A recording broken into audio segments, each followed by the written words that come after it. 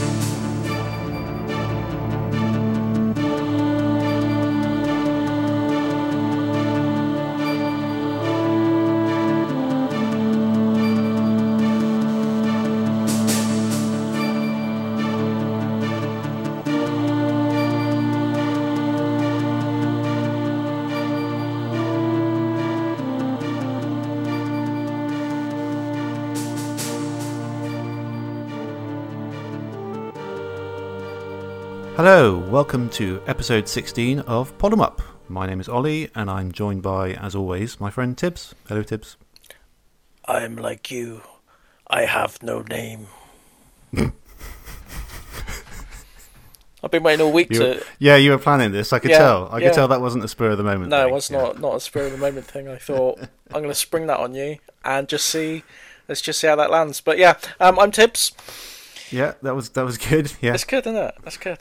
Yeah. In case you didn't know, we're doing Metal Gear Solid this month. Yeah. It's going to be an interesting one. Yeah, I'd be interested to hear what you got to say about it. Yeah. I'm keeping my opinions until we get there. Yeah, cool. Yeah. So, how have you been? What have you been playing? That sort of thing. I've been playing quite a lot, actually. Yes, I thought you had. I've seen a lot of things pop up on your Twitter this month, so I'm keen to hear all about it. Yeah, it's one of those months where I managed to actually squeeze in quite a few different things. Excellent. I played... I've forgotten what it's called. Control. It's a new Remedy game. The guys who did Max Payne, Alan Wake, Quantum something. The Xbox One exclusive Quantum something or another. Okay.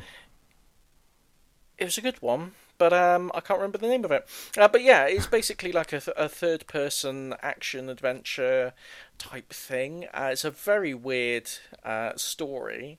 It's kind of like an FBI type organization that investigates and tries to contain incursions on our reality from an alternate dimension.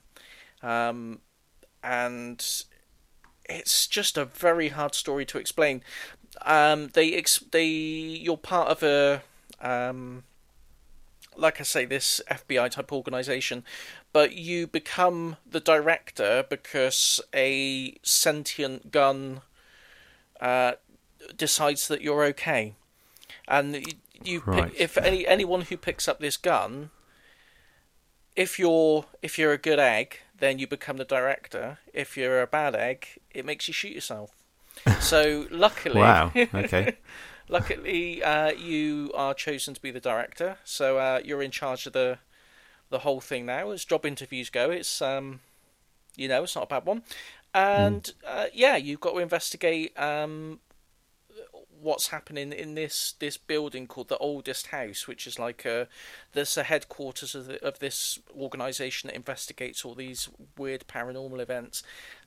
It's bigger on the inside than it is on the outside, kind of Doctor Who style, and the rooms are always moving around and shifting, and corridors change, and okay. it's a very, very strange game. It's quite good. It's pretty good fun. The combat's a bit stiff, and it gets a little bit repetitive. There's a little bit of sort of traipsing back and forward across the map. It's kind of got... I've heard it described as Metroidvania in that there's different areas of the map you can visit, but you need to get certain abilities and unlock certain abilities before you can actually get there. It's incredibly common game design these days. Actually. It is getting in more all sorts common, of all sorts of permutations of it, but it's that kind of more open style is very common at the moment, isn't it? Very popular. It is very popular. Yeah, and that's kind of it. You sort of investigate around. I kind of not lost interest, but I lost a bit of momentum with it. Some of the bosses that you fight, I'm way over the halfway point of the game. I think I'm probably about 3/4 of the way through. And some of the bosses are a little bit cheap, and you feel like the bosses themselves aren't difficult in terms of what you've got to do and how to beat them. It's just the fact that the controls feel a little bit... They're not as responsive as you'd want them to be to complete the task, if you see what I mean. Right. It's kind of... The difficulty Yeah. comes from getting the game to do what you want it to do rather than the actual challenge of the boss. Yeah, that's a shame. But yeah, I'd recommend it. I mean, if anyone's played any other Remedy games, if you liked Max Payne and you liked, I can't remember what this Quantum one's called, Quantum something. If you like those, you'll like this. So it's a pretty safe bet if you liked any of those previous games. Okay, cool. So, I've never played any of those previous games, I must admit. I'm sure we'll cover Max Payne on a future episode at some point. It's one of those games I would like to get round to. But Okay, cool. the other game I played was Man of Medan, which is... Right, what's that? That is another... It's like a horror adventure. Did you ever play, or have you ever heard of Until Dawn on PlayStation 4? Name rings a bell. I haven't played it, no. It's basically the same. It's a spiritual sequel to that. It's kind of an adventure similar to, I suppose, conceptually similar to the Telltale games, like Walking Dead, that kind of thing, where you've got like a small cast of characters, and depending on what choices you make, you're presented with sort of little ethical dilemmas or quick decisions to make, and depending on what you do, it will branch off into a different part of the game, and depending on what choices you make, any character in the game can die. And you've got to try and make it through to the end of the story with all the characters intact, basically. But there's lots of flexibility on different routes you can take. So, you could, if me and you played the game and we talked about it, we'd probably have seen completely different parts of the story. Okay, that's pretty cool. Yeah, so it's a pretty cool thing. Apparently with Man of Medan, I only played it single player. But it does have co-op involved in it. And one of the cool things that I've seen online other people playing is, say you and I were playing co-op, there'll be bits where both of our characters are on screen, but it won't show me the prompts that you're seeing, so I got no idea what decisions you're making and how it might affect the story, and you can't see what decisions I'm making. So, you've got that sort of tension that arises between, has he done what I would have done in that situation? And, it's all that kind of thing. But right, I see. It's a pretty interesting little game. It sounds interesting, yeah. It's going to be part of a series. They're doing sort of like a horror anthology series, kind of in the style of like Twilight Zone or something like that, where there'll be like little episodic games unrelated to each other at all, but all part of this same sort of themed event of games. But yeah, it's quite good. It's only like 20 quid, so I'd recommend anyone pick that up if you're interested. It's quite short. You can get through it in about 4 hours, I think. But yeah, it's an interesting concept. Okay, So, cool. and the last one I played, other than obviously our game of the month, was Gears of War 5, which I just started playing this morning. Yeah, you're a bit of a Gears of War fan, aren't you? Yeah, I am. I love Gears of War. Was a bit underwhelmed by Gears of War 4. There wasn't anything particularly bad with it, but it just didn't feel like the first three Gears of War games always felt like a bit of an event. Like it was like, oh, there's a new Gears game. It's going to be, lots of excitement, lots of hype surrounding it. Yeah. And Gears 4 just felt a bit understated. And I think even Gears 5, there doesn't seem to have been a lot of fanfare surrounding it. But the bit I've played so far has been, really great. It's more of the same, basically. Lots of little tweaks of the gameplay, lots of little things, but not too far away from the formula that they've sort of established. So I'll report back when I've played more than an hour of it. But the first hours are pretty good, so I'd give that a seal of approval.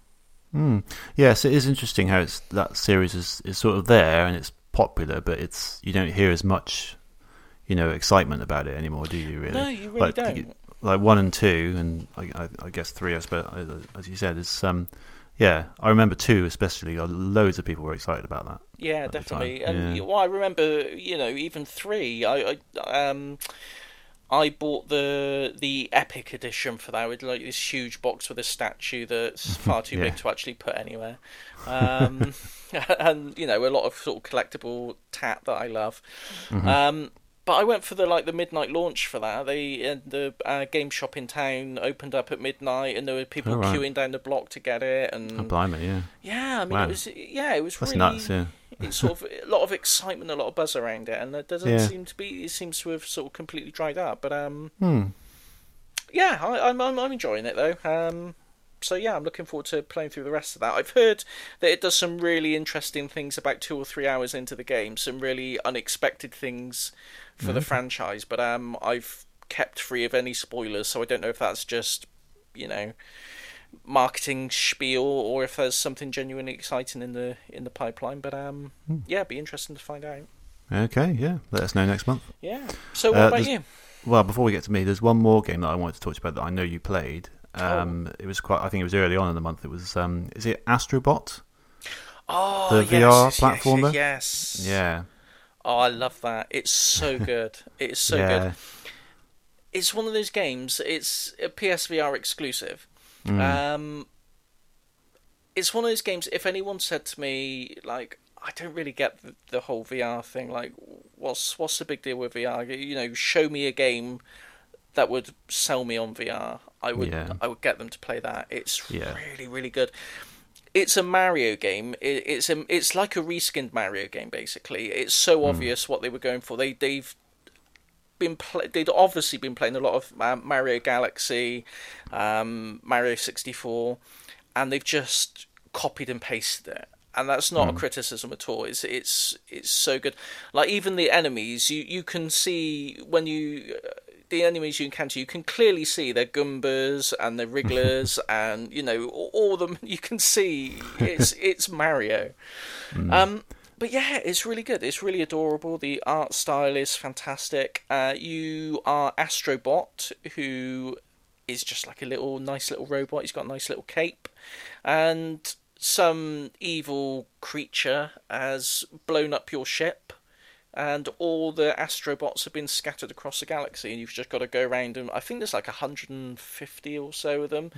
You've just got 6 or so hidden in each level. Right. Might be 8, but there's a bunch of them hidden in each level. And you've just got to navigate your way through the level, find the little Astrobots, and get to the end. Really basic platforming stuff, but it just controls so well. It's just a really charming game. And they've got sort of there's like 5 planets, and each planet's got like 5 different worlds that you've got to go through, and a boss level. and the bosses are so good. It's one of those things that you can only get in VR. It's this sense of scale. Yeah, I was going to ask you how the VR element plays into like a 3D platformer, because you wouldn't think it would be the first thing to benefit from VR as much as other genres. So, no, you wouldn't. Go on. You really wouldn't. I mean, I think a lot of the perception is VR is all sort of first-person shooters and jump scare horror type things, and it just shows that you can really do a platformer justice on it.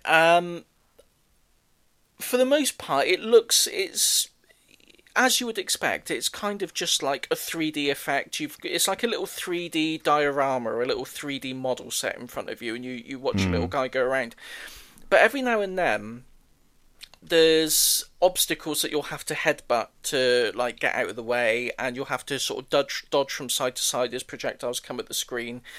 And you're actually able to peek round corners you'll hear one of the little astrobots calling for help, but you can't see it anywhere until you actually sort of lean out of your chair and look round. Right. Yeah, that's great. That's really cool. It's really cool. And you'll look down and you'll see like a great pit going down below you, and there'll be like a little astrobot down the bottom, and it's just really, really neat. And there's a boss in particular. It's like a giant bird, and he sort of pecks at you've got to get him to peck a certain part of the stage, and his beak will get stuck, and then you can sort of run up to him and attack him. But just a sense of scale when he swoops up on you, and when he sort of enters the stage, it's just incredible. It's really breathtaking. Like, you really feel like this is a huge boss sort of towering over you, and it's like, this is mental. I don't know what I'm supposed to do with this. And then, once you understand it's just the same as any other boss, you've just got to find a pattern and beat him and everything. But it's just that initial sense of scale. It's the only way I can describe it. It really it's something special when you experience that. Yeah, it is amazing. I tried VR. I've tried it before a couple of times, and in my office we sort of do games for various people, like small games. And one of the guys is working on a VR game for this company, so he set up a little demo, not of his game, but just like a demo that you can get. And everyone in the office tried it, and yeah, it is amazing. One of them was I think it's the Oculus he's got, and one of them was like a T-Rex demo. I don't know if you've seen it, but you're in like a museum, and you see this T-Rex over in the corner, and it's like a long corridor, and he looks quite far away. As he comes closer and closer, it's like you said, this sense of scale is amazing. And it's amazing because it's not real, but when that massive face comes right in your face, you believe it's real. It's so weird. It is. You cannot stop yourself from believing it's real. Yeah, it's just you literally incredible. Step back, and it's like that. There was an experience I've never had before, and it's just amazing. Yeah. So yeah, this game though is probably one of the first ones that's really sort of selling me on PSVR, I must say. Yeah. It's the game I would use as an example to to really show what VR can bring to games, rather than just there's lots of cool tech demos. I mean, when you buy the PSVR, there's you get like a little disc with some basic tech demos on there. There's like a one where you're in a submersible cage that goes down, and you don't interact in any way. It's just like an animation type thing, and like a shark attacks the cage, and it's amazing. Don't get me wrong; it's a really great sort of tech demo. But there are a lot of games on there that, once you've seen one first-person horror game on there, you've pretty much seen them all. And you can get a bit jaded with, I kind of know what to expect here. But then when you see a game, that you know platform games like the back of your hand, you know what to expect, you know all the conventions, and then you see it with VR, it's just given it like a whole new lease of life, I think, and it's really... That's right, yeah. Yeah, it's great. If you take the plunge with PSVR, I would make it the first game that you buy on it. Yeah, I'd like to try it first before I buy it, because my only concern is my dodgy eyes. Yeah. Because you have to effectively got a screen right in front of them, and I don't know how damaging that's going to be. So I don't want to take the plunge and buy it, only for it to like completely mess up my eyes and not be able to use it. Yeah. So that is my only reservation right now. Otherwise, I probably would have bought it by now, to be honest. So I need to try. I need to borrow it off someone or something. Yeah. But yeah, it sounds really cool, and that game sounds amazing. I've read a lot about it, and everyone says it's brilliant. Like it's as good as Mario. Like it is. So, it is. It's definitely. Yeah, I'm really surprised that Sony haven't been pushing it, and especially Astrobot as like a little mascot. Exactly. Yeah. I went online straight afterwards. I was like, I just want like a little Astrobot, little vinyl figure, little model. It's nothing. That's right. Yeah. Yeah. It's nothing. Yeah. It's because I know Sony are still sort of pushing on with VR. They're trying to keep it going. Yeah. It's just one of those things that is difficult to sell until you try it yourself, isn't it? That's the problem with VR. Yeah, it really is. Because I think a lot of the time, I mean, I thought it as well when back when the Oculus was, was knocking about. The first development kits of Oculus came out. I was interested in it, but I kind of thought, well, I can imagine what I can imagine what it's going to be like. I don't really need to experience it to know what it's going to be like. It's going to be, just like having a big TV in front of you. But it's completely not when you actually try it. It's not. Yeah, it's the sense of scale from these things is unbelievable. You really have to try it. Yeah, it's crazy. Yeah, that sounds amazing. Yeah. Really cool. I forgot. I forgot. I thought I'd played that before our last show. Yeah, surprisingly, so I have managed to fit in quite a bit. This you month. have, yeah, I know. Yeah. Yes, I saw that quite early on in the month. I thought I must make sure he talks about that because I really want to find out more about that. Yeah, great soundtrack as well. Good. It's one of those games where I've been. Some of the songs are stuck in your head. You find yourself humming them as you're going along. That's so that really is like the last step to making it like a perfect game, really, isn't it? Yeah. Excellent. Yeah, cool. Okay. Well, MGS has taken up quite a lot of my time this month because I did try and complete it, and I did complete it. But I've also been playing Shenmue 2, cracking on with my my big challenge this year of playing all the Shenmue games. Ready for 3. So as such, I'm probably rushing through it a little bit too much just to make sure I get it done. And everyone says you need to take your time with Shenmue and everything, but it's good. I'm not really enjoying it as much as the first one, I must be honest. I've heard a lot of people say that. Yeah, I don't know what it is either. There's something about it. I'm not quite halfway through. I think I'm nearly halfway through. But it is good, and I'm still want to carry on with it. I still want to. I think it's just a bit. I'm waiting for it to get going, really, like the story and everything. Like at the moment, I'm just sort of going. I'm always trying to look for a particular person. It takes place in Hong Kong instead of Japan. So he's gone to Hong Kong in search of avenging his father ultimately. So you're looking for a particular person, and you're going to ask these people, and then you finally find him, and then he's like, oh no, you need to find this other person, and it's kind of gone through several different people doing that at the moment, and it's just kind of feels a bit samey. And there's a bit more of an emphasis on money as well. Like in the first one, you kind of had all the money you needed. Really, you kind of kept having it given to you. In this one, you have to earn it all, and there's not. Unless I'm missing quite a few, there's not many different ways of earning money, and they're all kind of tedious once you've done them like once or twice.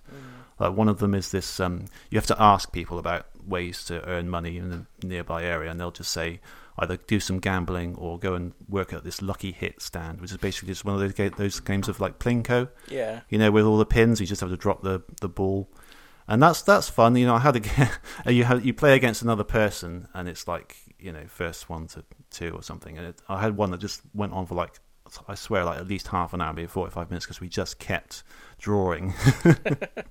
I don't know if gambling's a good way to earn money. No, I don't know if that counts as employment. If you went down to the job centre, it's like, listen, I'm out of work. You got any suggestions? Well, why not gamble? Have you tried gambling? Head There's down a the casino bookies. next door. Yeah. I know. Yeah, and there's other ones where you have to move, like you basically get a little job, and you carry these crates from one end of an area to another with this really, really annoying guy. And that seems to be the only stable way I can find of making money at the moment. So I'm trying to raise some funds to sort of get in with this group, and then hopefully the story will progress a bit more. But Yeah, as I say, I'm going through it, but I'm looking forward to When Shenmue is 3. Shenmue 3? Because I got an email from Limited Run Games earlier about Shenmue 3 coming soon. Is that just like their pre-order for their edition, or? Oh, I don't know actually. I mean, it's got a general release. It's not like a limited thing. I don't think. I've pre-ordered it with GameCollection.net, but I think it's just a general game. I don't think it's like limited in any way. Maybe they've got their own special edition type thing. Yeah, possibly. I think I wouldn't be surprised. Yeah. So that's coming mid-November. So I've got plenty of time to do it. I want to sort of get through it with a reasonable amount of time in between to just play like loads of random different games. Like a different game every night for a change. Rather than just have the same thing for like a month or so. Yeah. So yeah. But yeah, so that's the main thing I've been doing. I've also played Exception, which was my first indescribable pick. Yes. That's really good. It's really good fun. It's a nice sort of wind down game after you've had a good long session with Shenmue or Metal Gear Solid, and you just want a quick 10-minute thing to play before you go to bed. That's what I've been sort of chipping it away as at the moment. That it's if you didn't catch the show, it's a sort of a Tron-esque kind of 2.5D platformer. Very fast paced, lots of particles, lots of wall jumping, sword swinging, that kind of thing. Lovely effect where you sort of hit an object and it kind of rotates the whole level around you and sort of spins around, and you could create sort of puzzles by doing that. Yeah, really good fun. I'd recommend it. It's not much, it's only about a tenner or something like that. Yeah, so, brilliant. Yeah, it's really good. It reminds me of how you described Tetris Effect and things like Rez and stuff, and obviously that's a similar aesthetic. It's actually quite relaxing, and something about the music as well. It's kind of, as I say, it's got a nice game to unwind with, because even though it's kind of like fast-paced platforming, there is something quite soothing about it actually. Weirdly, I don't know if that was intentional or not, but I find it quite. It's quite very short levels as well. It's one of those games that's got tons and tons of levels, and they're all like really short, like 30-second long ones. So it's one that got that factor of just one more. Just pick up and play a couple more levels. Yeah. You're not going to be stuck in like hour-long stages. Exactly. Yeah, and there's it's got a nice difficulty, ramp. They're quite first sort of, I don't know, 2 dozen are fairly straightforward, and then they start ramping up a little bit, and I'm sure they get harder and harder. And I don't know how far through I am, but I'm not very far, I don't think. I think there's like literally tons and tons of levels in it. So yeah, I'll keep chipping away at it, I think. Brilliant. Recommended. Yeah. And that's all really. Can't really think of anything else I've been playing much this month. So yeah. Any gaming news we need to discuss? Well, there was a Nintendo Direct the other day, wasn't there? There was. Did you catch that? I did. Any thoughts? Sans. It's coming to, a costume. Sans costume in Super Smash Brothers. Yeah. It's pretty cool, isn't it? It's pretty cool. I don't play Super Smash Brothers, but I like it. No. I like nice. the fact that Sans is going to be there. Yeah, that's right. Yeah, that's pretty cool. There was also another little, Game Freak's new RPG. Yeah. Little Town Hero is going to have the musical genius of Toby Fox. Yes. Making music for it. That's really cool. That's amazing. Yeah, because I've recently discovered him in Undertales, and he's become in my opinion, one of the best video game sound artists ever. I think. Yeah, definitely. He's definitely up there. Yeah, he's brilliant. So the game looks good as well. That RPG. But other than that, nothing really grabbed me from the Nintendo Direct, really. No, I can't think of anything that particularly grabbed me. There wasn't much new. It was more sort of updates on games that we already knew were happening, wasn't it? Yeah, I mean they confirmed SNES games for the Switch. Yeah, finally. Taking their time about it, but they got there in the end. yeah, I suppose. It's pretty cool. It's pretty cool. I guess I just can't really get excited about the we've said this before with the Nintendo things. I mean, the SNES games are slightly more appealing, but I don't know anyone who gets excited about whatever new NES games are going to be announced each month. I know. Last time they did it, I looked on Twitter, the announcement, and saw the comments, and literally everyone was just complaining about them. Saying, where are the SNES games, where are the GameCube games, and N64, etc. And I mean, the SNES games all brighten things up a bit. I thought it was supposed to be already done, though. I thought it was like, surprise, they're launching tomorrow. But I opened the app today, and there weren't any SNES games on there at all. It was still all the NES ones. I thought they were there by now. Yeah. I hadn't checked myself. I thought they were. Okay, does it need an update or something? Maybe it needs like the app updated before I launched it. But I don't know. Maybe it's like a firmware update that needs to be done as well. Yeah, maybe. I'll try again later. But I did fire it up to sort of give it a go before the show. But there was nothing there. I was under the impression they were there already. I'm sure I've seen people tweeting pictures about it and stuff. Yeah. But okay. So anything else? That weird exercise thing. Did you see that? No, go on. It's it's like a hula hoop that you stick your Joy-Cons in. No, I haven't seen this at all. Yeah, it's like it looks like they're aiming it to be like a kind of Wii Fit thing, but they didn't actually show any gameplay. They just showed a load of people waggling this weird hula hoop around, like they're rolling on the floor with it and wobbling it around. Is this in the Direct? I don't know if it was in the Direct. It was on. They uploaded it to Twitter earlier today, onto YouTube earlier today. Oh, okay. No, so I assumed it was part of the Direct, and I sort of zoned out before it came on, or I somehow missed it. Okay. But very a Wii thing, that, isn't it? Yeah, it is. It's very Wii. It's very Wii. Have a look at it, and we'll have a talk about that on the next show. See what you think of it. Yeah, all right, I will do. Yeah, yeah. I love Nintendo. I know they're so nuts, aren't they? You never really know what they're going to do next. You just can't predict them. Other than that, that Disney, Aladdin, and Lion King collection caught my eye this month. Did you see that? Oh yeah. I was interested at first.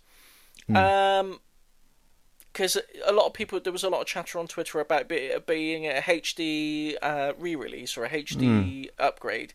It's just some ROMs on a cartridge. Yeah, I think it is. I saw the trailer first on Twitter, and it was kind of low quality, and I couldn't see when they were showing the gameplay footage. I couldn't see the difference. So I thought, okay, maybe it's just a bad quality video. And I looked at the thing on YouTube in high quality, and they don't seem to be much like remastered, as far as I can see. I don't think they're remastered at all.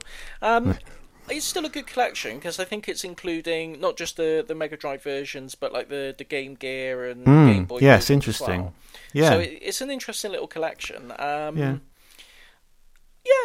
can't be too cynical about it. I wish it was sort of a slightly HD-ified version. Because they're both really good games, especially I tend to prefer the Mega Drive Aladdin to the SNES one. Yeah, I have a special connection with that. That's technically my first ever game, Aladdin. Yeah. I remember it very fondly, cracking open the Mega Drive, as I've said before, and playing it. So that's kind of why I caught my... It kind of makes sense. I played it not long ago, and it still holds up. It's a really, it's a brilliant game, yeah. It kind of makes sense, because I was kind of expecting them to appear on the Mega Drive Mini, but... maybe this makes sense why Disney didn't put them on when they put on the Castle of Illusion and that sort of thing. Yeah. But yeah, I'm going to keep my eye on that. I'll be picking them up. I'll get that. It's one of those games where I can't really articulate why, but I think I prefer it on the Switch. I think I'll get that one on the Switch. I can't really say why I prefer that to the others, but it just feels like a Switch There are game. some games that just feel like Switch games, aren't they? It's weird. Yeah. Yeah. I think that's all I've got, really. Okay. You can tell we don't plan this section ahead of time. No. It's really just the last minute. See anything? Yeah. Besides the game of the month, we don't plan anything. We don't really plan anything, no. Yeah. Although we do plan this section, we still don't have a proper name for it. Well, I mean, are we going to... I think what you decide. Is it going to be called Indescribables or Incoming Indies? It's going to be Incoming Indies. I know when my ideas aren't wanted, mate.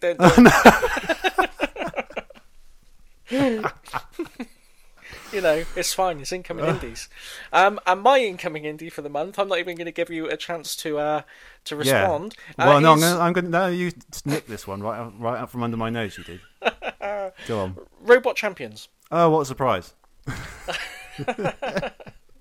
Yeah, Don't blame me. Blame Dominoid. He was tweeting about it, and I thought, well, I'll go have a look at that, and it looks really good. Actually, to be fair, I think you're going to have to do. You'll probably be the person to speak to about this because you've actually played the demo, and I have not. I'm only going by the Kickstarter page, so it's basically Robot Wars. Yeah. I was under the impression that you weren't much of a Robot Wars fan. Is that right? No, I liked Robot Wars until I think it was. This is UK Robot Wars. Yeah. Hypnodisc came along. There's a robot called Hypnodisc, and it just ruined everyone. It was just unstoppable, and it just got boring. Yeah. The minute Hypnodisc was there, it's like, oh, okay, right. That's it. But yeah, I think maybe it was the way the BBC presented it as well. I don't know. I think they were a bit corny with it, and I think they aimed it. Yeah. It was more aimed at kids rather than being. I think it could have been more than what the BBC made of it, but I didn't mind it back in the day. They did redo it recently for 3 series before cancelling it again. Oh, I didn't watch any of that. No, you might have preferred that because that was taken a lot more seriously, and there was much less sort of all-out damage in it. It's much more of a competitive thing. Yeah. By the time they did 3 series, by the time they got to the 3rd series, they sort of refined it really nicely. It was really good, and the final of that was absolutely brilliant. One of the best matches I've ever seen. Just in time for them to cancel it. That's Just in time for them to cancel it. That's the BBC for you. But yeah, anyway, it's worth checking out if you can. Yeah, I will. I'll check that out. Yeah, but this is basically Robot Wars, and yeah, it's really good. I don't know how else to describe it. I think the choices are slightly limited at the moment, but I think they're going to have a much more comprehensive robot building thing in it from the video and the Kickstarter. Yeah, I was going to say the robot building aspect is going to be what makes or breaks it, I think. Yes, definitely, and it looks like it's going to be pretty good. But at the moment, you can choose from a hammer, flipper, all the sort of standard things you've seen in Robot Wars. But the controls are really, really good actually, because you kind of imagine controlling these robots in real life is not as easy as you might think it is. No. Do you know what I mean? I think it's actually quite difficult, but this I found these controls really easy to get to grips with very quickly, and they're quite sturdy. The robots move around as you would expect them to. It's quite sort of they've done quite well at mimicking that sort of radio controlled mechanic, and I can't really describe it, but do you know what I mean? It feels quite authentic, and really fun. I played a few battles, and once you kind of get into it and start really smashing them up, it's really good fun. Yeah. So yeah, I'm looking forward to that one definitely. Yeah. So you've got the flipper, which is called Stampede, and it's like a little bull, little bull horns, and he's got a little flippy nose. Gigahertz, who just looks like a tank, really. Just runs into things. Cleaver Boy, he's got little snips, and War Toys. I like War Toys just because it's a good pun. I'm a big fan of the. You're a big fan of the pun, yeah. The pun, and that is the pun in its purest form. Yes.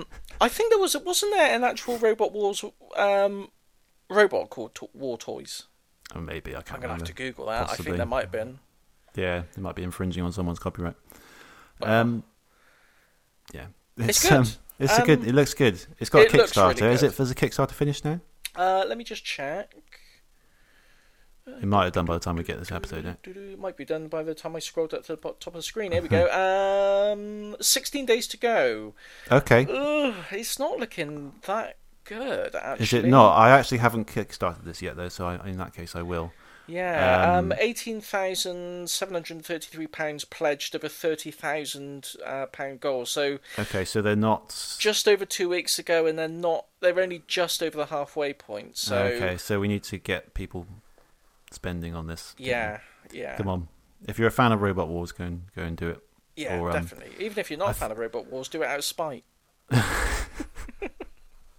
Okay. That doesn't make sense at all. It doesn't make sense at all, no. Just do it. I don't care if you're a fan or not. Yeah, just do it. Yeah, we want to get this made. I think it's been working. They've been working on it for a while now, and I think. Oh, it definitely. I have a feeling. And I have a feeling it'll get done whether they get this Kickstarter or not. I think it'll just get done a bit quicker. Maybe it's one of those things. I think, but yeah. Anyway, hopefully. Have you got an address for that? Or should we just stick it in the notes? We'll stick it in the notes, but it's if anyone wants to, if anyone is so enthused by our discussion that they'd want to pause the show and look right now, it is kickstarter.com/projects/prospect games. That's the developers, and if you go there, you'll find some robots. And it's called Robot Champions. Robot Champions. That's it. Yeah, look it up. Okay, so my incoming indie this month is called Guinea Pig Parkour. Okay. And it is very much as it describes.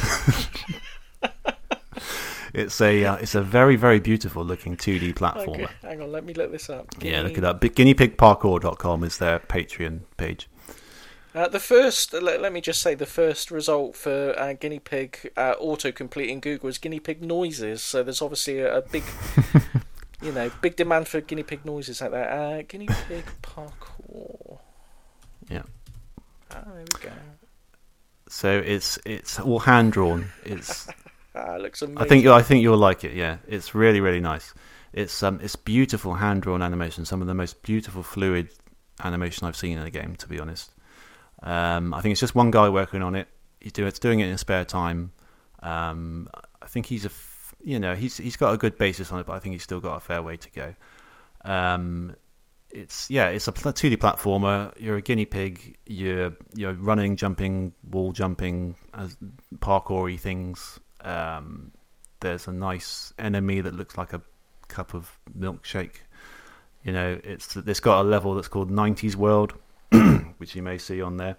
It's funny. Last month you were describing how everything 80s is kind of like neon and smoky. This 90s World is what's the 90s the stereotype will be, especially from a kid's perspective, because it kind of looks like a Nickelodeon cartoon, like Ren and Stimpy, Rocko's Modern Life, that kind of thing. It just looks really, really good. It does look really good. The animation's amazing. On the Patreon, he intros it. Guinea Pig Parkour is an open-world comedy parkour platformer with hand-drawn animation and a guinea pig with moves. Inspired by 16-bit cartoony platformers like SNES Aladdin, Earthworm Jim, and Yoshi's Island, as well as comedy adventures like Day of the Tentacle and Sam & Max Hit the Road. So, he's got a clear vision of what he wants, I think. So it looks really, really nice. I recommend anyone just go and have a look. He's got. I just saw this morning he's planning a Kickstarter for it, so I thought I'd mention it today. So by the time this episode comes out, maybe it's there. I was going to say it's not there at the moment, but maybe by hopefully the time we go live, then fairly soon, I think. Yeah. So I just wanted to draw people's attention to that and say if you like it, keep an eye out for the Kickstarter. That's kind of all I've got to say about it. Really, it's just there's not tons. Well, there's not loads there at the moment to see. I think there's a couple of different levels and things. It doesn't have a demo or anything, but just the animation in itself is beautiful. Yeah, it looks amazing. Yeah, just the way the character sort of squashes and distorts and kind of rolls up, and he looks like he's made out of jelly. He does. Yeah. Yeah. Yeah, it looks like he's like a sock full of jelly. Yeah, which is more impressive than it sounds. It is. It's one of those things you've got to say. It's like VR, Yeah. You've got to experience it. You've got to see that sock. You've got to see full of jelly. the sock full of jelly. Yeah. Okay. We are, myself and my girlfriend are watching a series on Netflix called Black Spot. Had to remember what it's called, and it's kind of like a mystery. There's like a spooky forest in France, and there's like weird stuff going on. Blah blah blah. Mm-hmm. There's the police station guy there. He's just got a guinea pig on his desk, and no one mentions it in the show. No one ever. No, it's just completely. It's never referenced. Oh, nice. And then one time, like the chief of police comes in, and he quickly shuffles. He just like scoops the guy at the desk with the guinea pig there. He just scoops the guinea pig into the drawer quickly, as if he's not supposed to have it there. Like, just get in the drawer. Quick, shut up. Yeah. And then Well, you better be careful. Apparently, they make noises. So, that's the thing. yeah. The scene carries on, and there's this guinea pig going. No one references it. It's really weird. I'm just wondering if it's going to be a plot point. It could be. So, is it like a murder mystery? Maybe the guinea pig did it. No one ever suspects a guinea pig. No. So yeah, we got a bit of guinea pig synchronicity going on there. So if that's not a sign that you need to get in on this, then I don't know what is. Yeah. Okay. So anyway, guinea pig parkour. It's guineapigparkour.com and it's at gpigparkour on Twitter. Gpig. It sounds like a nickname, doesn't it? Gpig. It does. Maybe that's his name, Gpig. Gpig. Yeah, Gary Pig. Gary Pig. Just yeah, that's what he registered it as, and then I could make a game out of my name. Yeah. Anyway, are we done with all this madness now? I think so. Are we all sorted? I don't know if we can add any more to that. So anyone who's just tuned in to just hear us talk about Metal Gear Solid so far has been massively disappointed. But anyway, next after the break, we will talk about Metal Gear Solid. So yes. Stick with us.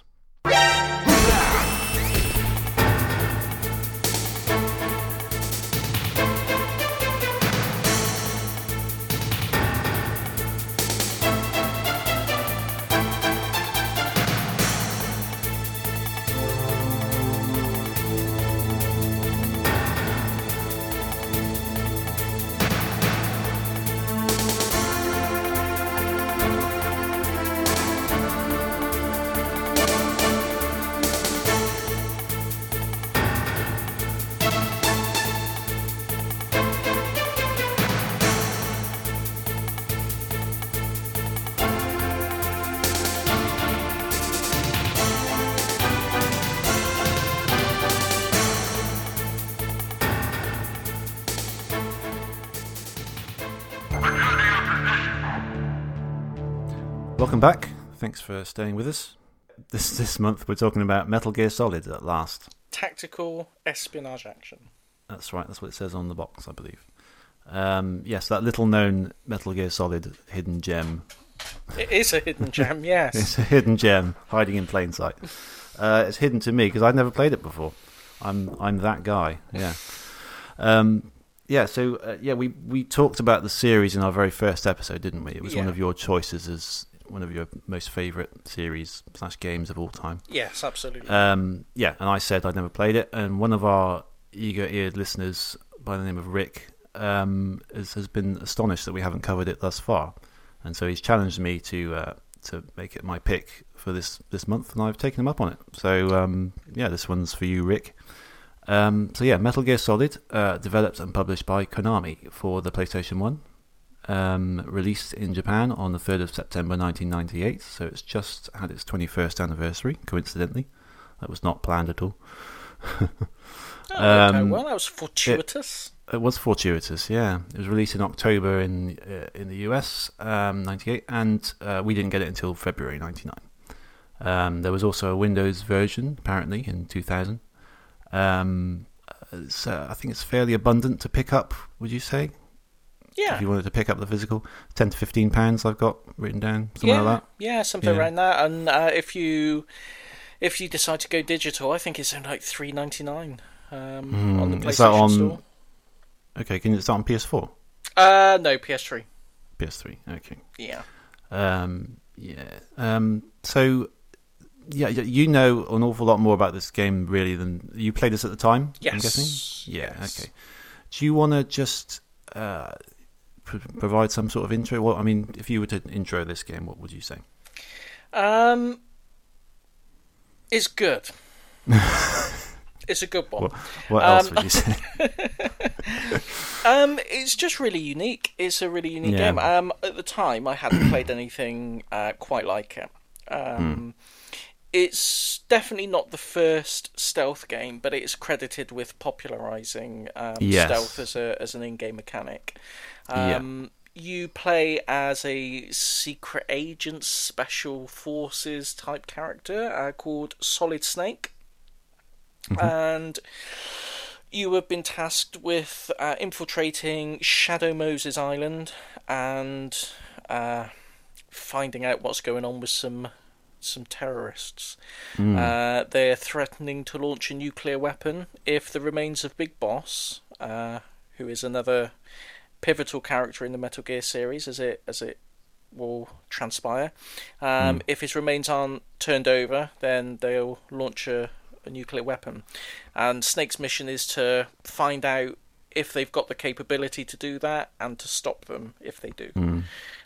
So that's it. You're thrust into the action, and you've got to complete the mission.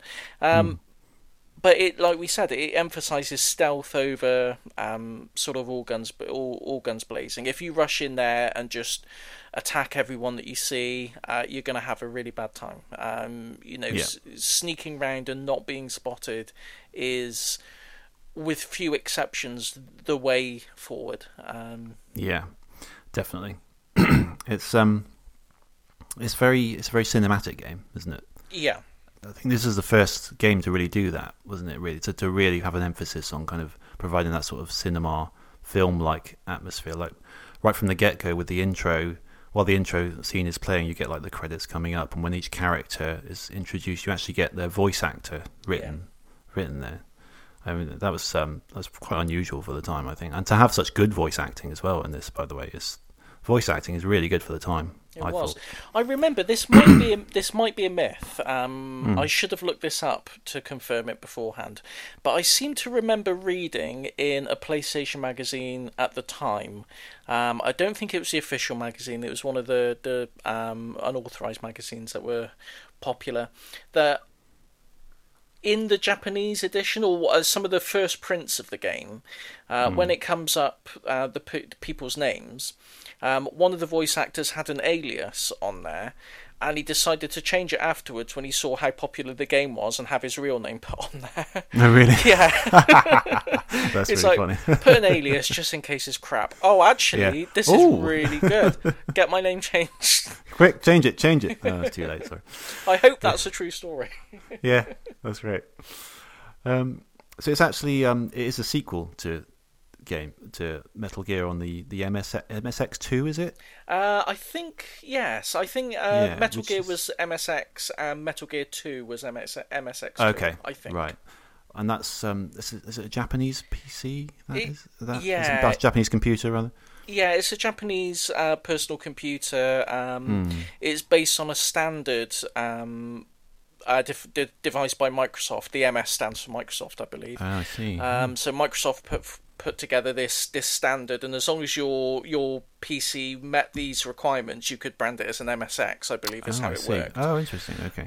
Yeah, so that was quite a bit early. That was 1987, I've got it written down for the first one. So I think it's fair to say that outside of hardcore collectors and importers, no one had heard of Metal Gear before Metal Gear Solid came out. This is the interesting thing, because in the story of this game of Metal Gear Solid, they seem to reference past events and past characters quite a lot. Are all those? Are these all events from the first two games? Are you aware? Have you played these first two games? I have played the first two games, not to completion, but I have played them.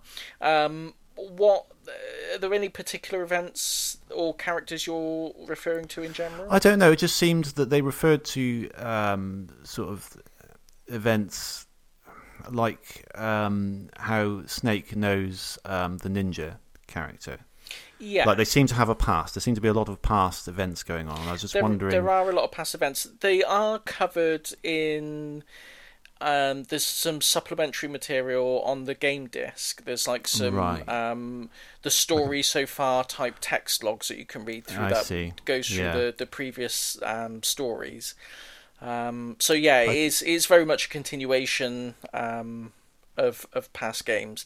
Obviously, I just thought that was an interesting decision, given that this game would be a lot more sort of public and well known than the previous games, especially out of Japan. Anyway, I just thought it was an interesting decision to have so much sort of back and keep your reference back to those past events rather than sort of wipe a clean slate for a completely new audience. You know? Yeah, I think it's. I think it's just Kojima. I think Hmm. Hideo Kojima, the writer and director and creator of Metal Gear, Yeah. I think he's very protective of Metal Gear as a story. It's kind of up until recently, with it all kind of went sour between him and Konami Hmm. and the rest of the world.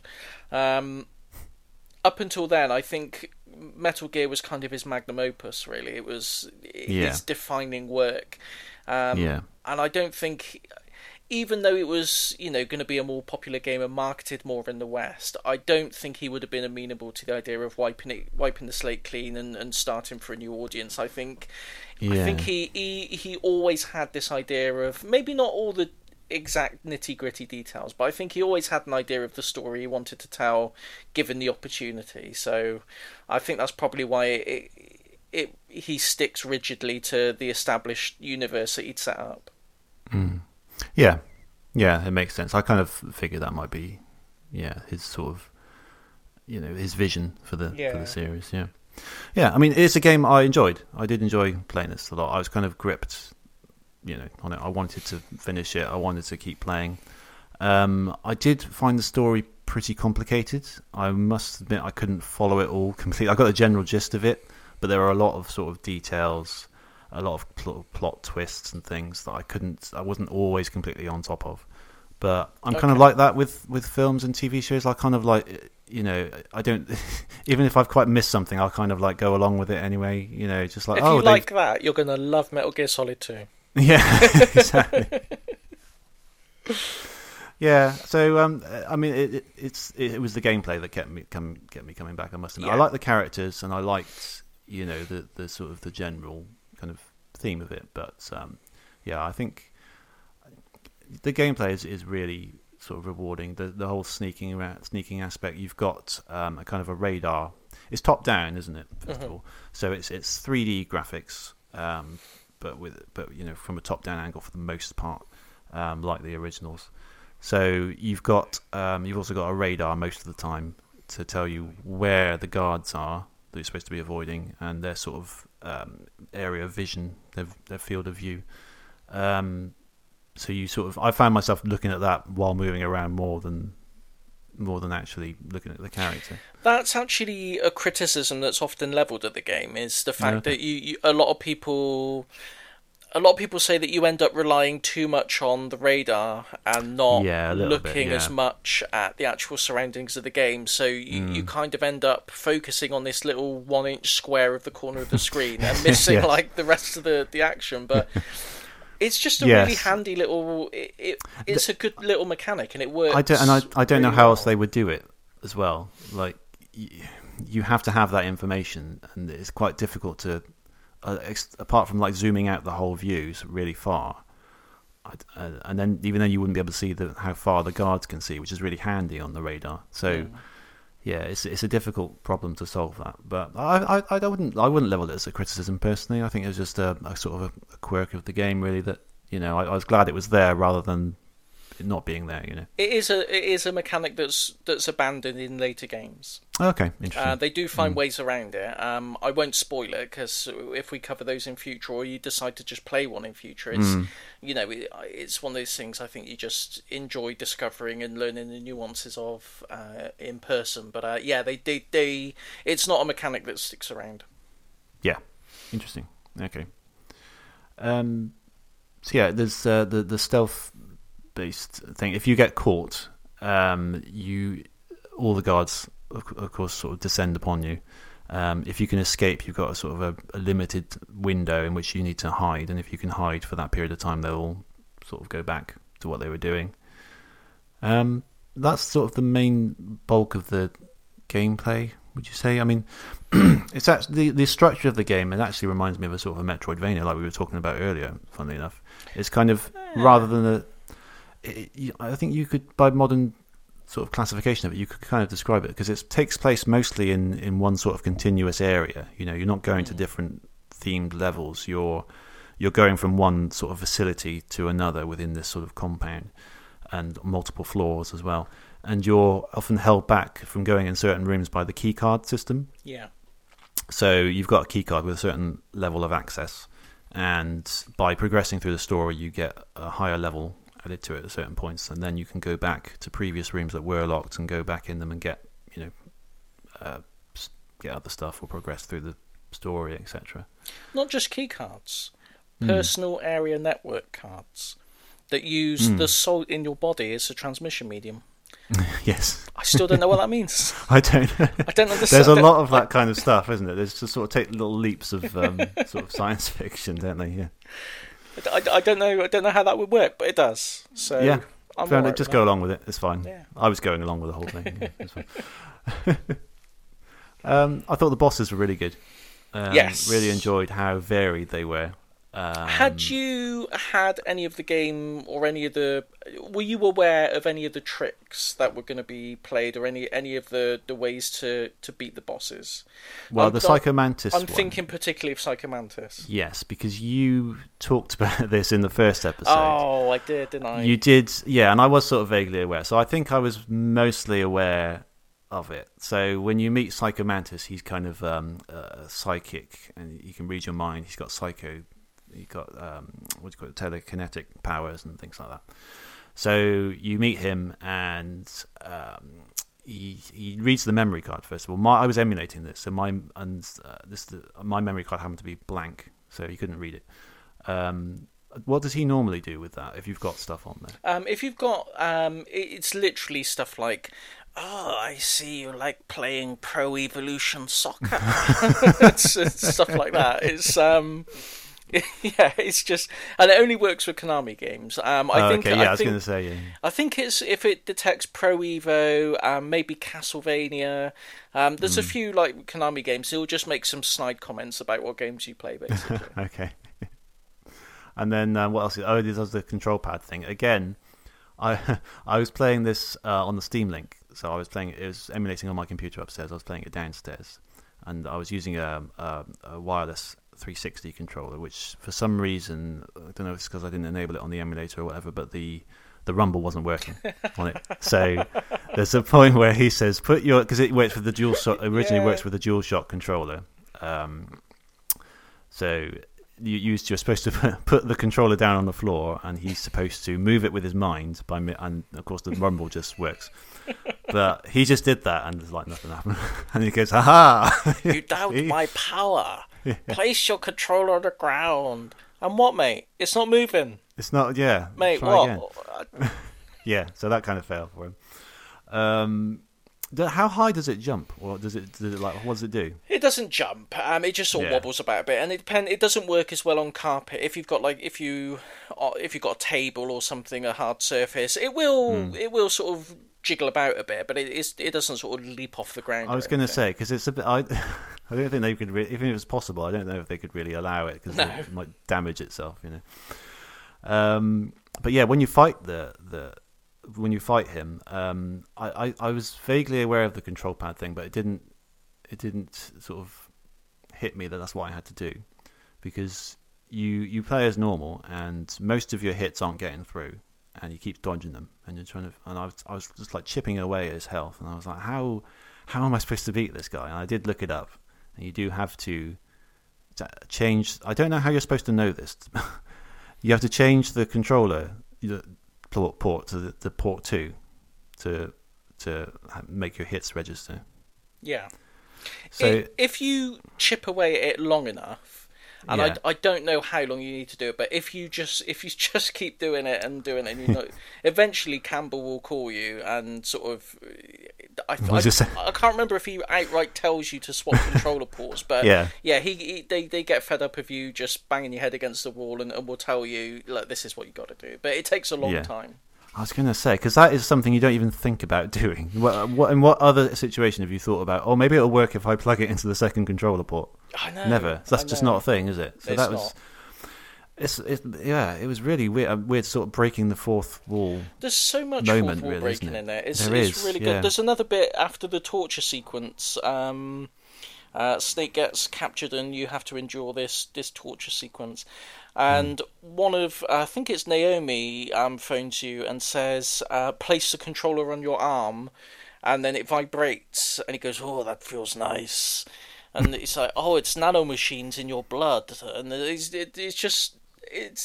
you just I feel didn't like even see that. Yeah. oh yeah, it's amazing, and you just feel like an idiot just sat there with holding a dual shock controller against your arm.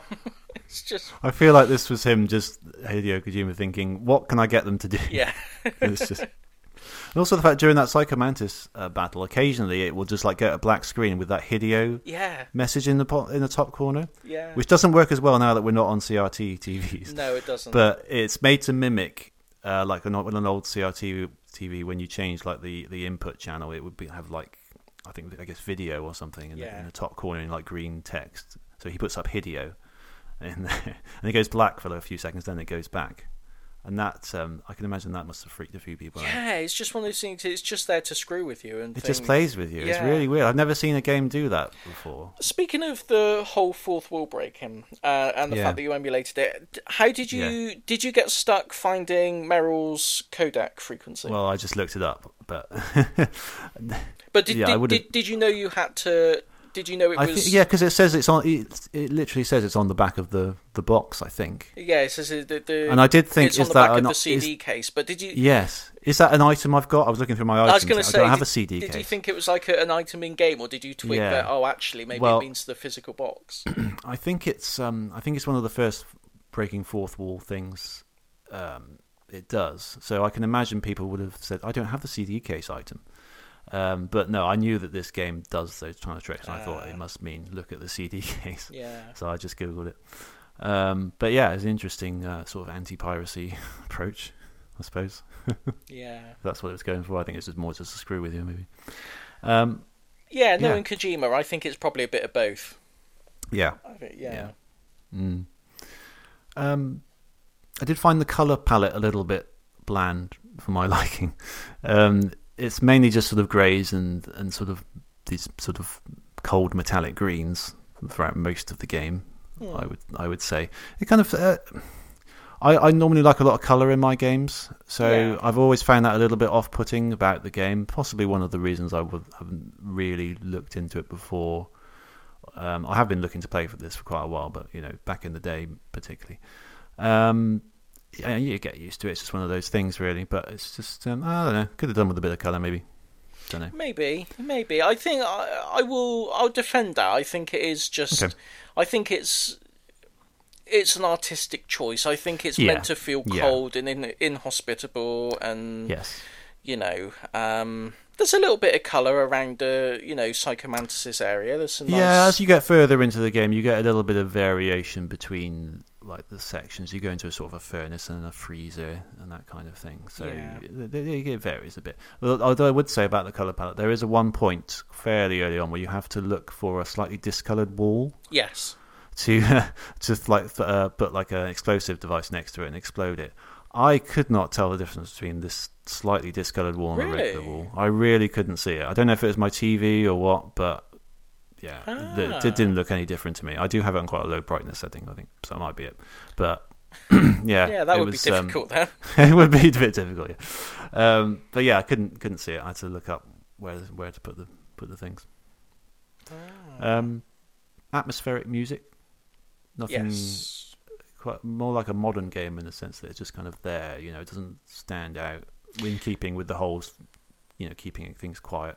Kind of I remember thing. Again, this is going back to this was an interview in official PlayStation magazine. I remember reading Hideo Kojima saying he wasn't very happy with the sound on the PlayStation of the original game.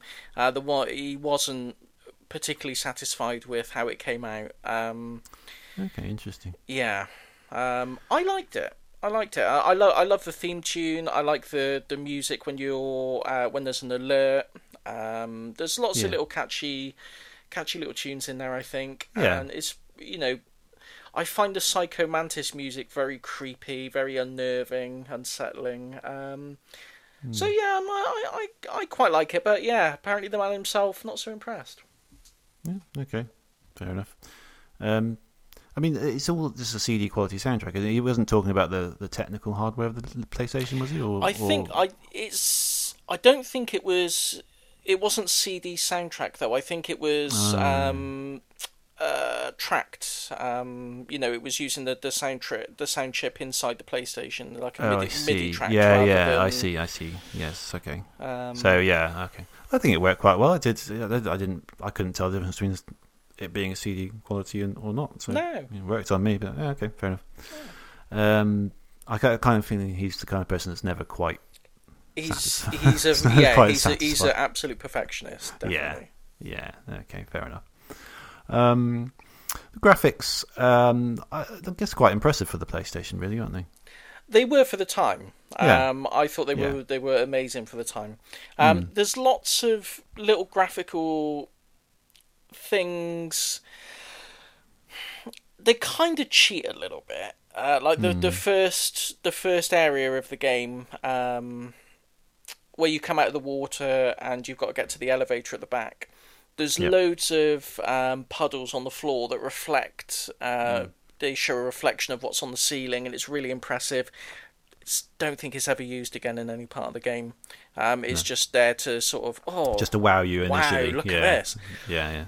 And when you get outside to the helipad, you can leave footprints in the snow as you go along, and if a guard spots them, he'll follow them. Okay, I didn't know that. Yeah, doesn't happen anywhere else in the game. So there's lots of cool little things, but it's just rather than being whole game mechanics, it's just like these little segments to impress you, but then it's not really used again. When because I was emulating this, I upped the internal resolution 2 times to make it look a bit sharper. During cutscene, I noticed it's. Are they pre-rendered, the cutscenes? No. Are you aware? Are they not? I don't think so. They're all animated within engine, I think. Yeah, that's what I thought. But I get whenever a cutscene happens, it all goes really low res. And I would have thought if it was in game, it wouldn't do that. Maybe it was animated in game and then stored as an FMV. I don't know. Yeah, but I just wonder what would be the point in that. I think that I suspect that's what they've done, but I'm just trying to get my head around why they would do that. I don't know. The only reason I could think is because Kojima's very, very keen on his sort of cinematic presentation, and if it was done in game, like full motion animation, I suppose there's a possibility of there being camera glitches or something that would ruin his Okay. That's pure speculation though. No, you're probably got onto something there. Yeah. Interesting. But no, that's interesting. I've never really thought. You can really tell the difference if you've got like 2 times resolution set, and suddenly it all goes a bit sort of blurry and a bit kind of weird during a cutscene. It's not. It doesn't look terrible, but it's definitely it's a just difference. An interesting little insight into how the mechanics of it all. Yeah.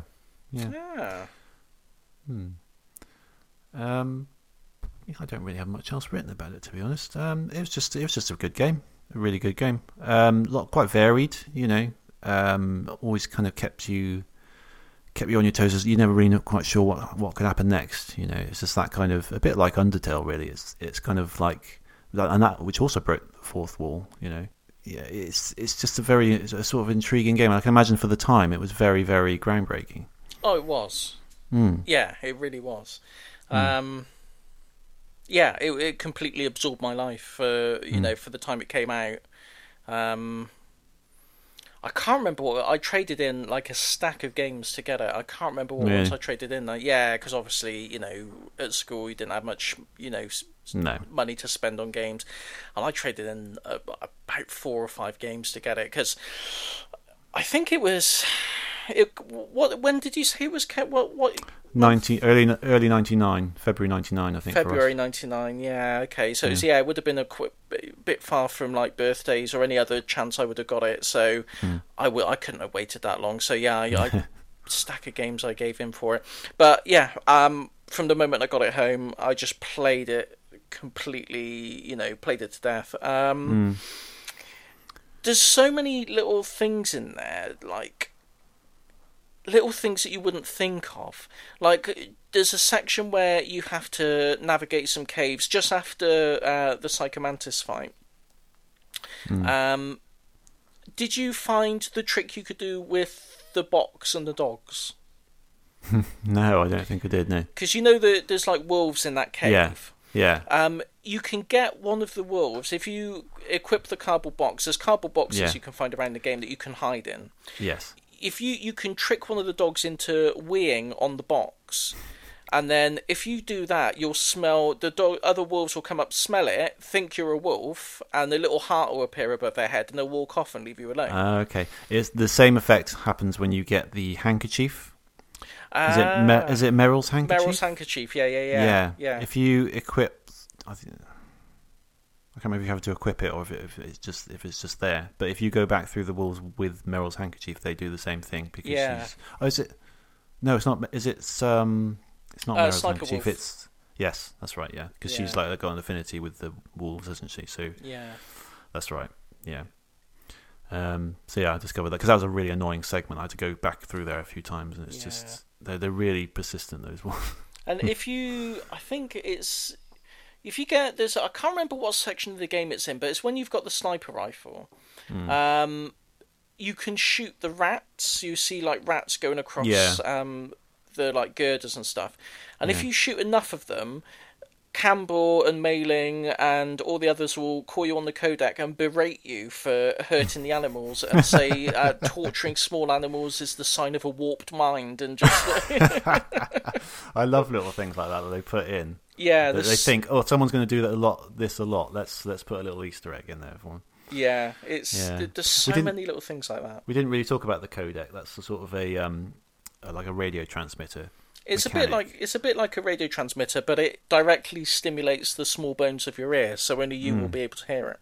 Yes, yeah, which is quite good if you're stealthing around trying to avoid.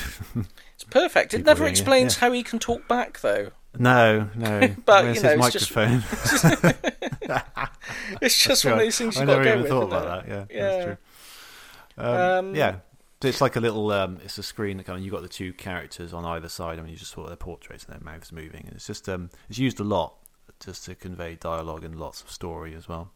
And some of these cutscenes are quite lengthy, aren't they? Oh, they are very lengthy, yeah. But it's just a really great story. It's a very obvious anti-nuclear message in there, anti-nuclear war message, which is an important message. I'm not one for politics in games, generally. No. I'm not against it as a rule, but I don't like politics being shoehorned into everything. But in this particular instance, I mean, it's done really well. It's got an important message, and it kind of, I don't know, it's not too heavy-handed with it. No. You know. And it's got a good anti-nuclear war message and anti-nuclear proliferation message. My bugbear with the game, there's one particular segment that I didn't enjoy then, and I always dread it when it comes back to playing it through again. And that's the PAL keys at the end. Oh yeah. Did that bother you? Or did you just sort of take that in your stride? Not particularly, because you don't have to backtrack too far to basically you've got this one key, and you're supposed to, all the whole while he thinks he needs 3 keys to know when to deactivate Metal Gear, which is a big robot thing. And all this time he thinks he needs 3 keys, but it turns out to be. Oh, hang on a minute. Do we want to do spoilers here? That's a bit of a kind of a spoiler, isn't it? I mean, I know a lot of people have played this, but anyway, there's this key that you need to. I've probably over described it now, spoiler wise, but there's a key that you need to modify by going to 2 different places in order to modify the key, and then go back and put the key in, because then it becomes like 3 different keys. I didn't find it too annoying, because I don't think you have to backtrack too far. There's only just like the 2 previous sections, isn't it? Yeah, but I suppose. I think it just felt to me, and it still feels to me, a bit like padding. It's like yeah. I know what you mean. We've run out of stuff to, the game's going to be over too quick. just make him go back and forward a few more times. It does give it that Metroidvania element, though. I suppose nowadays, it does. this is kind of why I said it was kind of a Metroidvania. There's a couple of bits like that. The one that was more annoying for me was the sniper, but we have to get the sniper gun. You've got to go all the way back. You've got to go all the way back, almost to the beginning, to get this sniper gun, and then go all the way. It just seemed a bit, and especially when the situation, I won't say what it is, but the situation is so dire and so like emergency, and then all of a sudden I've got to go back like loads of rooms, all this really long. I didn't like that. Especially because it meant you have to go through that bloody wolf section again. Yeah. So yeah, I didn't like that at all. But the keys one didn't bother me too much. And you just before, is it just? I can't remember if it's before that section or after that section where said event happens. I think it's just before where Meryl warns you that there's a minefield, there's mines, and she walks around this careful path. Oh yeah. You could just run straight forward. Can you? Yeah. Are there no mines there at all? There's no mines there. There's mines around, but if you just run straight forward, you miss them all. You don't have to go around that path at all. I did wonder that. That would be a great kind of another little funny thing for him to do. Like, yeah, there's no mines there at all. Don't worry about it. Yeah. It just makes you go on this really convoluted path around. Did you have a favourite character? I think Snake himself. Yeah. To be honest, yeah. I mean, Psycho Mantis is a great character. Yeah. But I quite liked the Snake character. I think there was something quite likable about it. He was quite gruff and quite serious, but he kind of revealed, more about himself as he goes on. Yeah. And he does have like at the end you find out he's just got a really regular first name. Yeah. Which I wasn't expecting. Yeah, I really like that for some reason. But yeah, I really like his character. I thought at first he seemed like a kind of a one-dimensional kind of, very straight. I got to go in. I got to do this. Don't care about anyone else. Don't care about anything else. But he reveals to have a lot more emotions than you would give him credit for at first. Yeah. And a lot more of a backstory, and he's just much more of a human being. And, he's a lot deeper than he first appears. Yeah, and I was surprised by that. I was surprised by how much emotion there was from some of these characters, actually, because there was a lot of, people talking about, their upbringing and their parents and their sort of backstories and that kind of thing. Yeah, and that's quite surprising. Yeah, I like Otacon. I thought Otacon's a great character as well. Yes, he's a good character. Yeah. Mm. I see. They're all good characters, really. There aren't any characters I really dislike. I mean, even Liquid Snake. Who's the main bad guy? He's the main bad guy. Although he sort of verges on being a bit of a pantomime moustache twirling villain at times. Yeah, very British accent and everything. Yeah, I'm going to swat down a couple of bothersome flies. Yes. It's like, it's a little bit. I don't know, a little bit corny, but he's still. I think that makes him all the more likable. It does, and there's still a bit of depth to his character. He's not just a generic bad guy, evil for the sake of being evil. He's got his reasons. He's got his motivations, and misguided as he might be, you can kind of see. You can see what made him be the way he is. I like I like a complex villain. I don't like, it's nice to have a villain who's not just, a generic bad guy. Yeah. I like they've got a reason for put being the effort bad, in, Yeah. Yes, it's a game full of great characters. The good voice acting really helps that as well. Oh, the voice acting's tremendous. Yeah. Yeah, it's very, very good. Did you unlock any of the extras? Did you manage to unlock the stealth camouflage or the tuxedo? I didn't know. I sort of stopped playing once I completed it. There you go. You can actually unlock the stealth camouflage, so you can go around and just mess with the guards. Okay. You can equip the stealth camouflage and then just go and attack one, and they'll just get up and act all confused because they can't see you. And it's just great fun to just play around, with. So you can walk around the whole thing and the whole thing, yeah. You can. Wait, there's no limitation on it. You just Oh, okay, No. that's quite cool. Yeah. You just you equip the stealth camouflage, and that's it. You're off. It doesn't Okay. count for boss battles, obviously, but and sort of scripted events all happen as they should. But like Yeah. the run of the mill gameplay, yeah, you just equip it with and have fun with it. Yeah. You probably didn't by the sound of it, but did you play any of the add-on disc, the special missions? No, I didn't know. I was reading up on it a little bit before we recorded, just on Wikipedia. I know there's a lot of sort of extra little training missions and stuff, isn't there? Yeah, there's lots of VR. There's like a whole section of VR training missions included in the game, and then they did an add-on disc called Metal Gear Solid Special Missions, which is mostly a collection of VR missions, like additional ones. But there's like a murder mystery mode as well, where you've got to solve. You've just got to solve like little murder mysteries. You've got to go in. I didn't play it for this show, and I probably haven't played it in sort of 10 or 15 years. So I might get the details wrong. But there's one. You've got like the genome soldiers, the guards who were like the main enemy in the game. Yeah. And there's one of them dead on the floor, and he's got one barefoot. And then you've got a line of suspects, and you've got to figure out which one of them killed him. And you've got to look for the one who, instead of wearing a balaclava, he's got a little bobble on the top of his head where he's actually wearing the missing sock. And that's how you know it's him. And it's just like these weird little... That's brilliant. Yeah, it's just these weird little murder mysteries. Oh, that sounds really fun. It's I well might worth give this... playing. And there's a level where you can play as the ninja as well.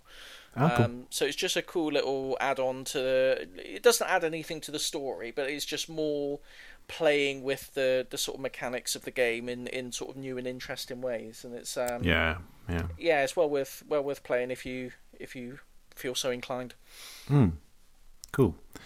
And by the way, all these villains, they've got like fancy names like Revolver Ocelot or Ocelot Revolver, that kind of thing. Revolver Ocelot, yeah. Revolver Ocelot. I wouldn't want to be the guy who gets handed Decoy Octopus as the name. Did you... I should have written this down, because I can't remember it now. Did you... at the end of the game, it'll give you your code name. Do you remember what yours was? No, I don't. I think I might have... Is it on the same screen as it kind of gives you all your stats? Yeah. Yeah, I took a screenshot of it. I don't remember what it said though. It's either on that screen or just afterwards. It will say your code name is, and it'll be. It's usually something really unflattering. It's something it'll be like Renegade Walrus or something like that. And okay. So it's like one of those, but it's just like. Is it based on your gameplay or is it? Yeah, kind of it's random? based on like your total game time and how many times you were spotted, and it cool. It is possible to get Big Boss, which is like you perfected the game, you didn't set a foot wrong, and you did it in the quickest possible time. Oh, okay. Luckily, I screenshotted it, so I'll let you know what it was. Yeah, have a look. But yeah, Okay. I thought that's quite a cool little feature as well. I should have remembered what it said for me. Yeah. But yeah, I like that. That's a cool little feature. Yeah. So I take it from the general tone of the discussion, you enjoyed it, you would recommend it. Oh, definitely, yeah. I think it's a really good game. It was revolutionary for its time. I think it still holds up pretty well. Playing it in 2019, 21 years later, I enjoyed it. Obviously, the genre has probably moved on, all sorts of ways. But I mean, I don't really play a lot of stealth games, to be honest. But I did enjoy it. How much do you know about Metal Gear Solid 2? Not much. I know the fact that you don't really play as Snake. That's right. No, you play as someone else. Yeah, I know you that. do. Yeah, I know that. That's all I know about it, really. I think you should play it. I should. Yeah, I probably will. I do have it. I got it on PS2, and I it's one of those I've always wanted to get around to once I've done this one. So it's on the list somewhere. Yeah, it's good. The story's a lot more complex, but it's a very, very prescient story. It's very ahead of its time, I think. It's got a lot of commentary on what we would now call social media, Okay. and the effect it would have on society, and it sets up yeah, it sets up a lot of what's going to be the main Metal Gear mythology going forward in the following games. But yeah, it was very very ahead of its time in Yeah, I sort was going to say that sounds incredibly ahead of its time. yeah, Yeah, and particularly the culture of just logging, blogging every little thought and every photo and everything. It's a very oh, interesting really? game. I wouldn't have expected that. Yeah, Oh, so interesting. Okay. definitely add it to the playlist at some point. Yeah, we've got a couple of well, not just comments. Well, quite long descriptions about people's enjoyment of. Well, this yeah, game. I mean, it's a game that I think it's a game that means a lot to a lot of people. I think. Yeah. So, first of all, I asked Rick, who recommended the game to us, if he could give us a few words on his personal experience with it, and he's gone back to me with a direct message on Twitter. So he writes, this is at Rick_Waldron. Metal Gear Solid is in my top 10 games of all time. I originally bought a dodgy copy of it from some unsavoury type at the local car boot. Hey. Took it home, stuck it in the PlayStation, and was blown away even before getting to the main title screen. The 5-minute intro was like watching the start of a Hollywood blockbuster. Yeah, definitely. I'd never seen anything like it before. The voice acting, score, and sound effects are all phenomenal. The gameplay is top notch. You can play the way you want. Want to sneak past all the guards in this room? Go right ahead. Or maybe you want to watch the patrol routes from an air vent, then sneak out and break the guard's neck when they're at their most vulnerable. Can you do that? Yeah, you can. Can you yeah. break their neck? Oh, right, Yeah. I didn't know that. Yeah, if you press square, you can sort of grab them from behind, and you can sort of drag them off to a corner, and then sort of choke them out.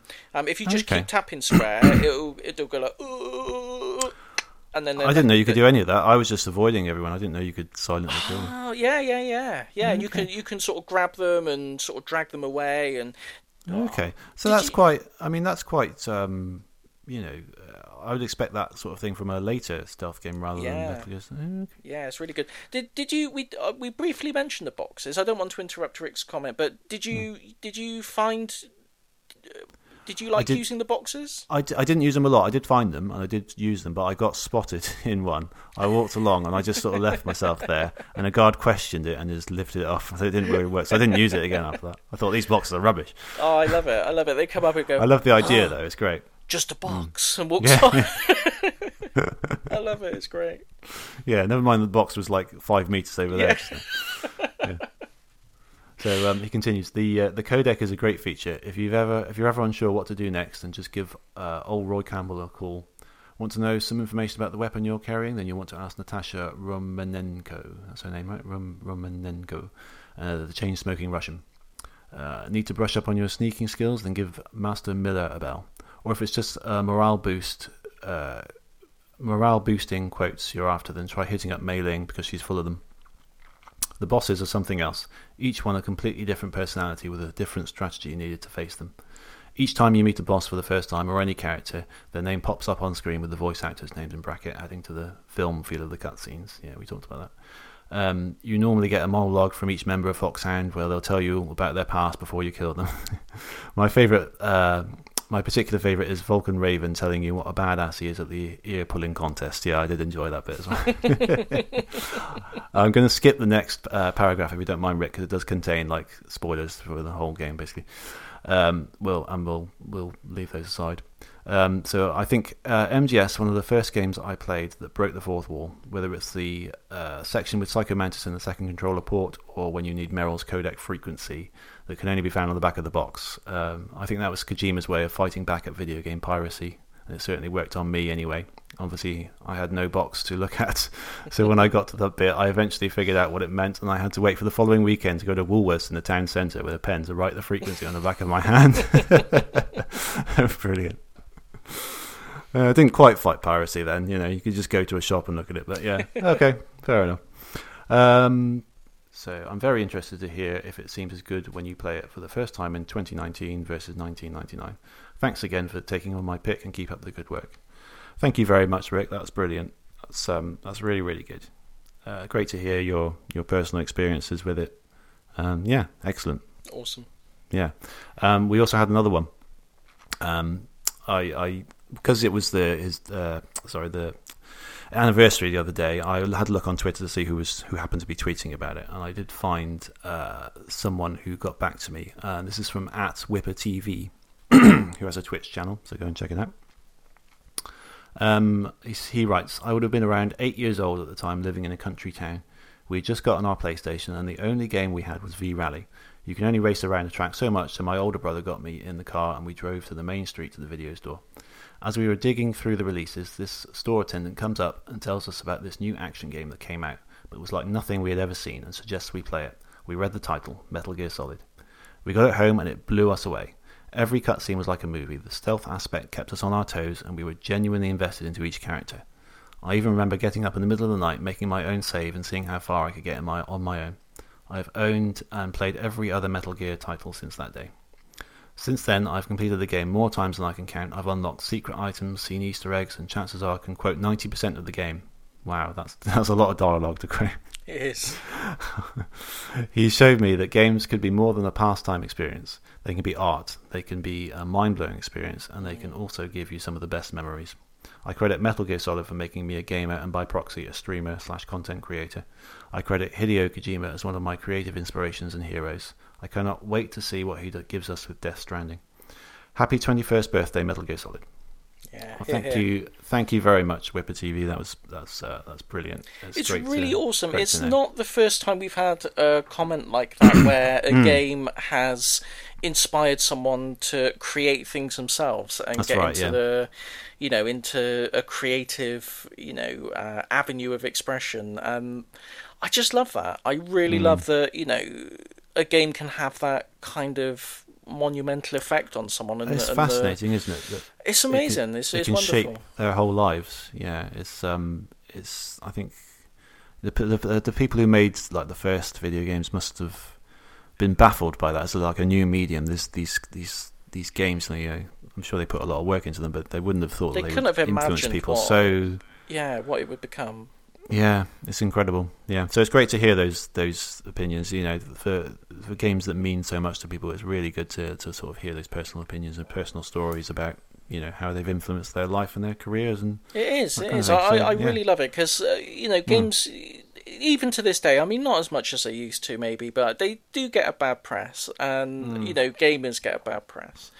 Yeah, and I think to people who who consider games important to them, it is just really nice to hear things like that. It's like people who get it, people who, it's like, I know exactly what you mean. I know where you're coming from with that. It's just a cool thing. It's good. I like it. Yeah. Okay, so unless there's anything else you want to say, I think that's Metal Gear Solid done. Yeah, I think that's Metal Gear Solid. I will just say my favourite bit of dialogue from the game is when Snake says, "They're carrying 5.56s and pineapples." Yes, I do vaguely remember that. It's timeless. Yeah. What does he mean by pineapples? Hand grenades. I thought it might be a grenade. I wasn't sure. Yes, they do look a bit like grenades, don't they? Pineapples. Yeah, they do. Nature's grenade. Pineapple. Yes. Eat it at your peril. Actually, interesting fact about apparently when you eat a pineapple, it feels, it makes your tongue feel a bit fuzzy. Apparently that's because there's an enzyme in the pineapple that's literally eating away the surface of your tongue. So, okay. That'll be why. That's good to know. There you go. Watch out for that. Okay. So, next show. Yeah. I've got a pick. And I've changed my mind. Have you? Yeah, I had a game in mind. It's a movie tie-in. That's all I'll say because I haven't decided whether to use it for a later show. I'm still evaluating whether there's enough really for us to talk about. Okay. So I'm going to revert back to my backup game. It's still on the Xbox 360. Yeah. It's Driver San Francisco. Okay. It's the first in the Driver series. In the Driver series, yeah. Okay, right. I'm not familiar with it in particular. Oh, that's good. That's good. It's got a really unique little twist on the driving genre. and the Driver series in particular. And I don't think any game's done it quite the same since. It's a really cool little gimmick that it's got under its sleeve. Under its sleeve, up its sleeve, in its sleeve. Sleeves are full of gimmicks, is what I'm saying. So yeah, that's my pick, and we'll be interested to see what you think of it. Okay, no, I wasn't expecting that. No. Excellent. Okay, cool. Yes, it's. I like it when you surprise me with your pick. Sometimes I can kind of guess them, and sometimes, as in the case with the last one, is exactly the same as what I was going. But yeah, and sometimes you just throw a little curveball there, and it's, I try to throw a curveball from time to time. The pick I would have made would have been a major curveball, so I'm going to keep that for a future one. It sounds like it, yeah. I don't know what that could be. It's interesting, but I just don't know if there's enough there yet for us to. I don't know if it would just be like, okay, yeah, that was a game, and not really much more that we could discuss. So I'll put it on the back burner for now, and we'll focus on Driver for the time being. All right, okay. Yeah. I mean, through the 360 games are, in comparison to the retro games, they're generally a lot more more detailed, and there's a lot more stuff in them. Yeah. Just by the nature of the increase in technology capabilities. So I'd have thought in most 360 games there's enough to talk about, but yeah, okay. Yeah. Well, we'll see. Well, I'm looking forward to playing this. Yeah. Yeah. Okay, so I'll have to pick that up. It's quite somewhere. cheap.